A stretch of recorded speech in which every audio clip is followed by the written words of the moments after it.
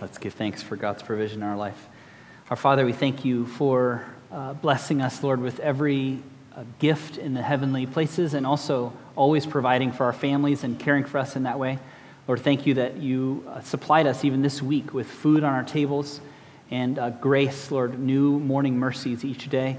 Lord, please bless the work of your church. We pray that you would extend the gospel as we give to that and be glorified, Lord. And now as we open your word, would you give us joy in it and help us to understand it? We pray in Jesus' name. Amen. I invite you to turn in your Bibles to the book of Hebrews. Hebrews chapter 3. The verses on the screen will go a little further than I decided to preach, so we are not going to include the section on verses 11 to 13. I'm going to take that with the next section. So I'll just be reading Hebrews 3, verse 12 to 4, verse 10. This is God's holy and inspired, infallible word. Let's give our attention to it as it is read. Beginning in Hebrews chapter 3, verse 12. Take care, brothers, lest there be in any of you an evil, unbelieving heart leading you to fall away from the living God. But exhort one another every day as long as it's called today, that none of you may be hardened by the deceitfulness of sin. For we have come to share in Christ, if indeed we hold our original confidence firm to the end. As it is said, today, if you hear his voice, do not harden your hearts as in the rebellion. For who were those who heard and yet rebelled? Was it not all those who left Egypt led by Moses? And with whom was he provoked for 40 years? Was it not with those who sinned, whose bodies fell in the wilderness? And to whom did he swear that they would not enter his rest, but to those who were disobedient? So we see that they were unable to enter because of unbelief. Therefore, while the promise of entering his rest still stands, let us fear lest any of you should seem to have failed to reach it. For good news came to us just as to them. But the message they heard did not benefit them because they were not united by faith with those who listened. For we who have believed enter that rest. As he has said, as I swore in my wrath, they shall not enter my rest. Although his works were finished from the foundation of the world, for he has somewhere spoken of the seventh day in this way, and God rested on the seventh day from all his works. And again in this passage he said, they shall not enter my rest. Since therefore it remains for some to enter it, and those who formerly received the good news failed to enter because of disobedience, again he appoints a certain day, today, saying through David so long afterward, in the words already quoted, today, if you hear his voice, do not harden your hearts. For if Joshua had given them rest, God would not have spoken of another day later on. So then there remains a Sabbath rest for the people of God. For whoever has entered God's rest has also rested from his works, as God did from his. Let's ask for God's blessing now on his word. Lord, we ask now that the words of my mouth and the meditations of our hearts would be acceptable, our rock and our redeemer. For it's in Christ's name that we pray. Amen.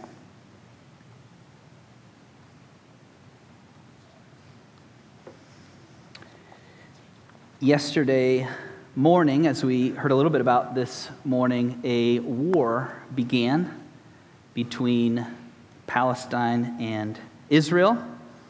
And I saw a very sad story about a grandmother who was captured, 85 years old, Yafa Adar, Holocaust survivor. You imagine making it through the Holocaust only to, near the end of your life, be captured by Hamas. And her daughter, Adva, was posting things online saying to her own government and to anyone who would listen, please return my grandmother. She's 85 years old. She has medication that she needs. Please send her back. 2 weeks ago would have been the conclusion of Yom Kippur. And at the very end of Yom Kippur, there's a prayer that those who are observant, which Yafa Adar is a Zionistic Jew, so I think she would have been observant, There's a prayer where Jews pray saying, at the end of next year, we will enter into Jerusalem rebuilt. There's this a desire to see God rebuild and to bring things to a completion, to a wholeness. But Jews are looking for a resolution in a particular land and in a specific place. And as we'll see this evening, we also have a anticipation of God making all things new in a land, but it is not just Israel, but a whole new Jerusalem, a whole new city. Andrew Peterson sings a beautiful song that's kind of a rendition of that prayer at the end of Yom Kippur. It goes like this: to that city that we long for, that we feel so far away, where the dawn will drive away our fears, and we will meet in the New Jerusalem someday. Andrew Peterson is not saying that the temple will be rebuilt in Jerusalem, but he's longing for that last day when the sun will rise for this last time, when Christ will return. The whole company of all those who have died in Christ will be resurrected, and finally there will be peace and the rest of God. And Israelis, as they enter this war, they have been wondering, where is the rest of God? When will there finally be peace in the promised land? And this points us, it drives us to say, where will we finally find rest and the eternal rest that comes truly only in the Lord? I want us to see three things this evening. First, what is the rest of God? The author of Hebrews assumes that you kind of know what he's talking about when he speaks about the rest of God. Second, I want us to see very simply how we enter that rest. And then third, to see the Lord of rest. First, what is the nature of the rest of God? Second, how we enter that rest. And then third, who is the Lord of Sabbath or of rest? Well, we want to make sure we're situated in the context of the flow of the book of Hebrews. You remember that the author of Hebrews is speaking to those who heard the gospel. It was like they heard that spreading of the seed that Jesus speaks about on different soils. Some people received it with joy. It gave fruit quickly. And then the temptation is that they lose their hope, lose their confidence. It will say later in the book of Hebrews that they rejoiced that they could be suffering alongside other Christians. They had endured really hard persecution, and they rejoiced to even have the plundering of their possessions, because it says they knew that they had another city, another place where they were headed, and there was their ultimate resting place. But they're tempted now with different voices, with different doubts that are coming into their hearts. Other voices are creeping in, and they're asking questions about Jesus. Is he really God? Has he really come to fulfill the prophets? What about angels? We've seen the strange fascination with angels, and the author of Hebrews is saying, don't be taken with angels. Angels serve Christ. They're ministers of God. Worship Christ. Consider Jesus, the author of Hebrews has told us. He's infinitely greater than Moses. Moses is like the house. Jesus is the builder of the house. Worship Christ, and it's by being focused on him that you will be enabled not just to start off the Christian life well, but to persevere all the way to the end. So I want us to consider then, as he enters this section on the rest of God, first, a compare and contrast with Israel's rest and ours. Compare and contrast between Israel's rest and ours. I'm not going to take the passage in the order of the verses. I'm going to gather it somewhat thematically, but I'll tell you where I'm reading as we walk through this passage. But again, the author assumes when he speaks about God's rest, he assumes you know the flow of the Old Testament story. And so I'm going to rehearse some of the things that are spoken about Israel's rest and show how in some ways it's similar to the church as we rest, but in other ways there's a contrast. So first, what are some of the similarities? Well, you remember that God created in 6 days, and then it says he rested from all his labors. And when Moses gives the 10 Commandments spoken by God on Mount Sinai, he grounds the call to Israel to rest based on this pattern. He says, Exodus 20, verse 11, "In 6 days the Lord made the heavens and the earth, the sea and all that is in them, and rested on the 7th day. Therefore the Lord blessed the Sabbath day and made it holy." God was telling Israel that like his work of 6 days, all of creation could be described as a 6-day work week. And Israel was headed somewhere. They were going toward God's rest. If Adam and Eve had obeyed God's command in the garden, they could have taken from the fruit of the tree of life, and they would have lived eternally. But in their sin, they're cast out of the garden, they're cursed, and they're told to wait for God's eternal rest. They were rehearsing the reality that their lives were not defined by their 6 days of work. They were more themselves in some way when they were resting on the 7th day, when they were looking forward to where they were headed toward their destination in God's resting. They were not defined merely by this work and this life reality. I want to be careful when I speak somewhat critically about what work can become for us. I want you to know that I know about the goodness of work. God has made work as a good gift. He's told us that it is a blessing to work. Martin Luther talked about how different vocations are like the faces of God, if you're familiar with him writing about this. When you have a piece of toast in the morning, it's as if the baker and the farmer and everyone who worked, the person who drove the bread, all these different people work together to feed you, right? And this is God working himself through all these different vocations. And so work in itself is very, very good. But Israel was tempted to lose and forget who they were in those 6 days of work. And so the Lord says, remember on the 7th day where you are going. You will not just work, and then die. If you're familiar with Les Miserables, the musical, it opens up with these prisoners, with these slaves. Jean Valjean is in a pit. His number is what he's known as, 24601, and he sings this song as his master looks over him. Look down, you'll always be a slave. Look down, you're standing in your grave. And Israel is told in the Old Testament, this is not your reality. You're not just working your days, work,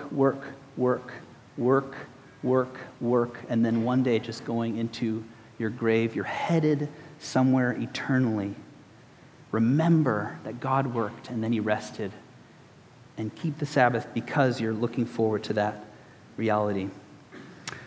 Second comparison and similarity between the church and Israel is the grounding in Deuteronomy 5, verse 15.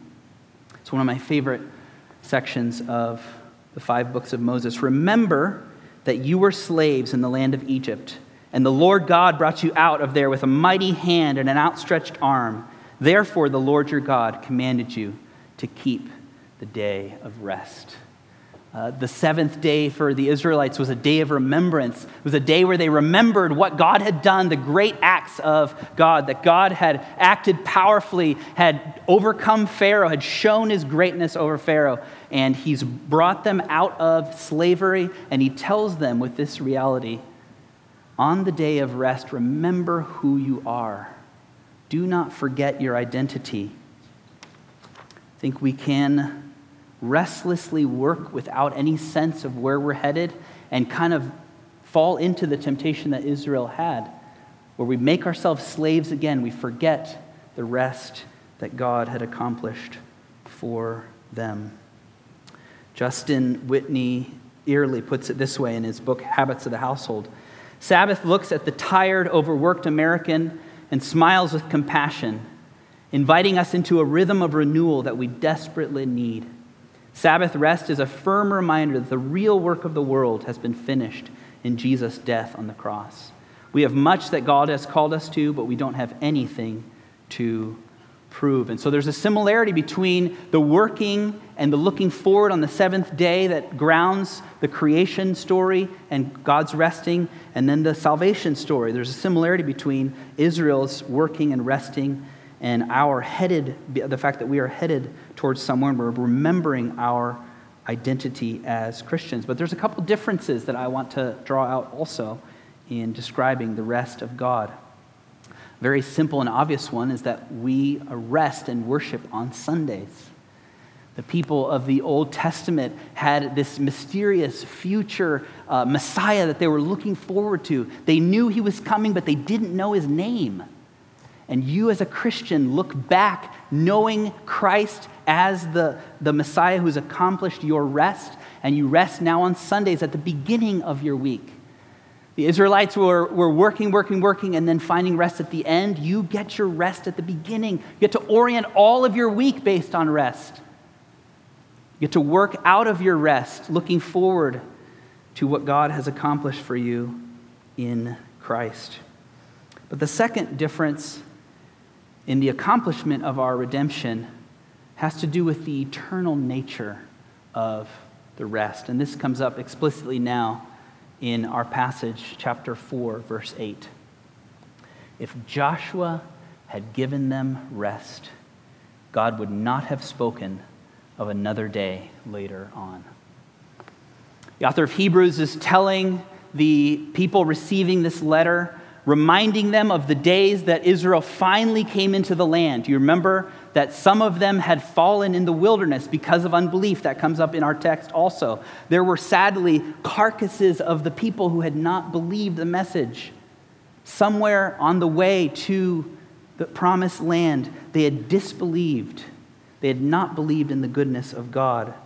We remember the story of those who came right up to the edge of the land. They sent spies in, and God said, I will take you into this land. I will secure this land for you.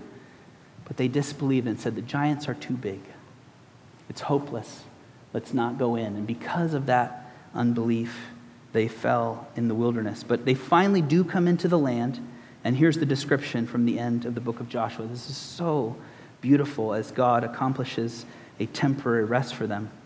Joshua 21, 43 and 44. Thus the Lord gave to Israel all the land that he swore to give to their fathers, and they took possession of it and settled there. And the Lord gave them rest on every side, just as he had sworn to their fathers. Not one of all their enemies had withstood them, for the Lord had given them all their enemies into their hands. Not one word of all the good promises the Lord had made to the house of Israel failed. All came to pass. You have this beautiful moment of sort of a temporary rest where Israel looks around and can breathe finally. God has given them this land, and they can breathe as they look around. Their enemies have been conquered for them, and they enter into this rest. How long did it last? Flip into the pages of Judges, and immediately you find them building idols, turning their hearts away from the Lord, and conquering bands, breaking into the promised land and carrying them off. And the author of Hebrews is saying this is proof when David interprets this later on in Psalm 95, this is proof that this rest was not permanent for them. And in the same way, dear Christian, you are called to see that your rest is not of this creation. This world is going to disappoint you. Family members will oppose you.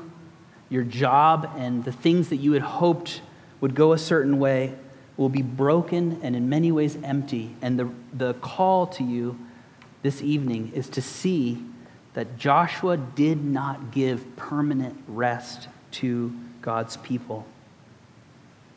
Only in Christ do you have this lasting, permanent city. And your heart is told tonight, look to that place. Look away from this creation to that eternal land that Jesus secures.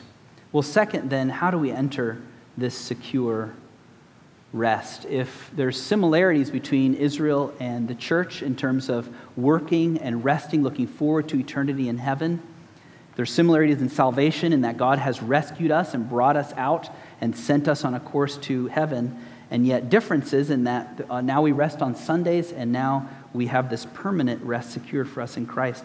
How do we get that? How does it become ours? It's very simple. You have to believe. Notice all the references to faith in this passage. Chapter 3:19. We see they were unable to enter. This is the wilderness generation. They were unable to enter because of unbelief. Chapter 4, verse 2. The message they heard did not benefit them because they were not united by faith with those who listened. Chapter 4, verse 3. We who have believed enter that rest. And the disobedience of chapter 3:18 is interpreted for us, again, very clearly by verse 19. We see they were unable to enter because of unbelief. There is one sin that keeps you from God's rest, and that's unbelief. I think sometimes we take unbelief very seriously as Christians. We think that doubt is kind of ordinary and maybe kind of a courageous thing to be doubting. And certainly there are passages that tell us that we will never accomplish perfect and full, robust faith. But unbelief in and of itself is not a virtue. It's something dangerous for us. And the call this evening is to enter into God's rest by faith. One of the best descriptions of faith comes in Westminster Confession 14, section 2. It says this: by this faith, a Christian believes to be true whatever is revealed in the Word, for the authority of God himself speaks there, acts differently upon that which each particular passage contains, yielding obedience to the commands, trembling at the threatenings. The book of Hebrews has some threatenings that intends you to respond in faith with a certain kind of trembling, and embracing the promises of God for this life and that which is to come. And then it goes on to say, but the principal acts of saving faith are accepting, receiving, and resting upon Christ alone for justification, sanctification, eternal life by virtue of the covenant of grace. Accepting, receiving, resting. That is the essential nature of faith. And I would just ask you this evening, what is keeping you from the rest of God? When you hear the promises of God, the Bible is calling you not to just hear promises kind of above you learning about them, but you to actually embrace them, you personally to receive them. What does your heart do when God's promises are extended to you? Does it say, Lord, I have sinned too grievously for your rest to be mine? I thought I would be in a different place by now. Does God promise to you, does God's promise to you seem too good to be true? Maybe other people can enter God's rest, but not me. God is saying tonight to you, today, as long as it's called today, respond, believe, receive, accept the promise of God's rest.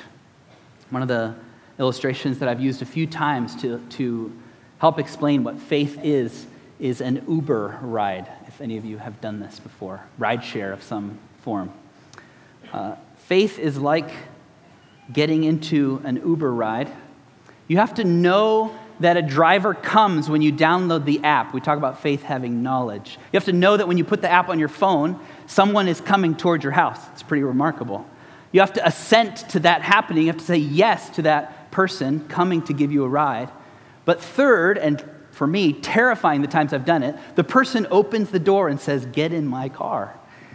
It's not enough for you to know about this ride. You actually have to get in the car with a stranger and trust your life to him. Who knows what this person's going to do to you? I'm sure there's been horror movies about what Uber drivers do to their ride people. Not that you should watch that. But who knows the trustworthiness of this person driving you, right? Christ is not like this. He's proven himself worthy of your faith. He's done what's necessary to take you into rest. And he says, he opens the door of salvation. He says, get in, receive rest, trust. It's not a message just hanging out over you. You yourself embrace it, accept it, receive it, and rest in it. The mother crying out for her grandmother to be sent back by Hamas desires a kind of peace in this world, a restoration. And certainly I hope that that grandmother is returned. But tonight you can enter into God's rest. It's offered to you particularly for you to enjoy the very rest of God, to receive it, to put your trust in Christ and enter. Well, finally, I want us to see who is the Lord of our rest. Jesus tells his disciples as he's getting ready to leave, do not be afraid. Do not be discouraged. I am going to prepare a place for you. The disciples say, we do not know where you're headed. This is John 14. And Jesus says, in my Father's house are many rooms. He's saying, I'm going to do what's necessary to prepare an eternal resting place for you. He's saying about himself, Joshua brought the people into a temporary land. I'm taking you to a place where you'll never suffer bandits coming in and stealing your things or stealing you and carrying you off to another land. I go to prepare a place for you. Isn't life disappointing? Isn't so much about this world grievous and broken, and our hearts long for this eternal rest that Jesus promises he's accomplished? Well, how did he do that? How did Christ secure our final rest? Jesus says in Matthew 11 very famously, come to me. Come to me, all of you who are weary and heavy laden, and I will give you rest. Notice Jesus doesn't say, come and get rest from me. He says, come to me. Sinclair Ferguson points out in The Whole Christ that oftentimes we have the tendency to separate the benefits of Christ from Christ himself. And Jesus is saying to you tonight, I am the Lord of your rest. When you come to me, you rest in me. He gives not just rest for your body, he says. He says, when you carry the yoke that he has taught us, you find rest for your soul, deep rest that goes deeper than bodily rest. Well, how did he purchase this rest? Christ was a man of sorrows and acquainted with grief. And it says in the Gospels that he, along with the Father, has been working since the beginning. And he worked and he worked and he worked throughout his ministry. He did everything that the Father commanded him. He rejoiced in doing the will of the Father. That was his delight. But his task in this life was working and working and working. And I was reflecting this week on what it meant that when he says, foxes have holes and birds have nests, but the Son of Man has no place to lay down his head. It's as if he was homeless and had no place of rest in this world. And why? So that you tonight, as you look to him, as you put your hope and your trust and your future in his hands, can have eternal rest secured, deep rest, rest that goes all the way to your soul. See, the perfect Son of the Father found no place to lay his head. And he goes to a cross for people who have distrusted, for people who have doubted. And he says, come to me for your rest. Look nowhere else. This world over and over again will disappoint you. Find your eternal rest in me.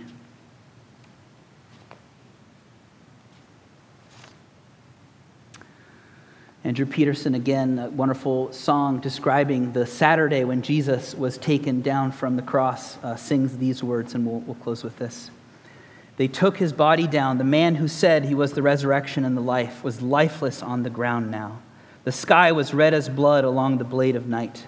As the Sabbath fell, they shrouded him in linen. They dressed him like a wound. The rich man and the women, they laid him in the tomb. 6 days shall you labor. The seventh is the Lord's. In 6 he made the earth and all the heavens, but he rested on the seventh. God rested. He said it was finished. In the seventh day he blessed it. God rested. What was Christ's rest in this world? Being laid in a tomb.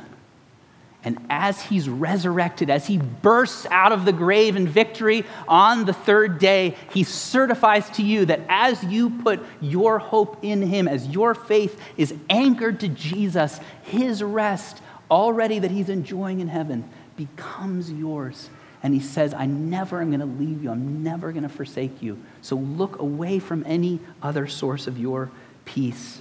I have walked through the work that is necessary to earn your rest. I've secured it completely. Put your whole hope and trust in me and know that you will never be cast out as you rest in the Lord of our Sabbath rest. Let's close in prayer. Our Father, we pray that whatever distractions, whatever entanglements, Lord, things that cause us to doubt and to fear, you would remove them, Lord. Show us the glory of our Savior, even as we come to this table, Father. Help us not only to hear about your rest, Lord, but to actually taste it tonight, to actually taste and see that you are good as we come to the table of your accomplished salvation for us. We pray in Jesus' name. Amen.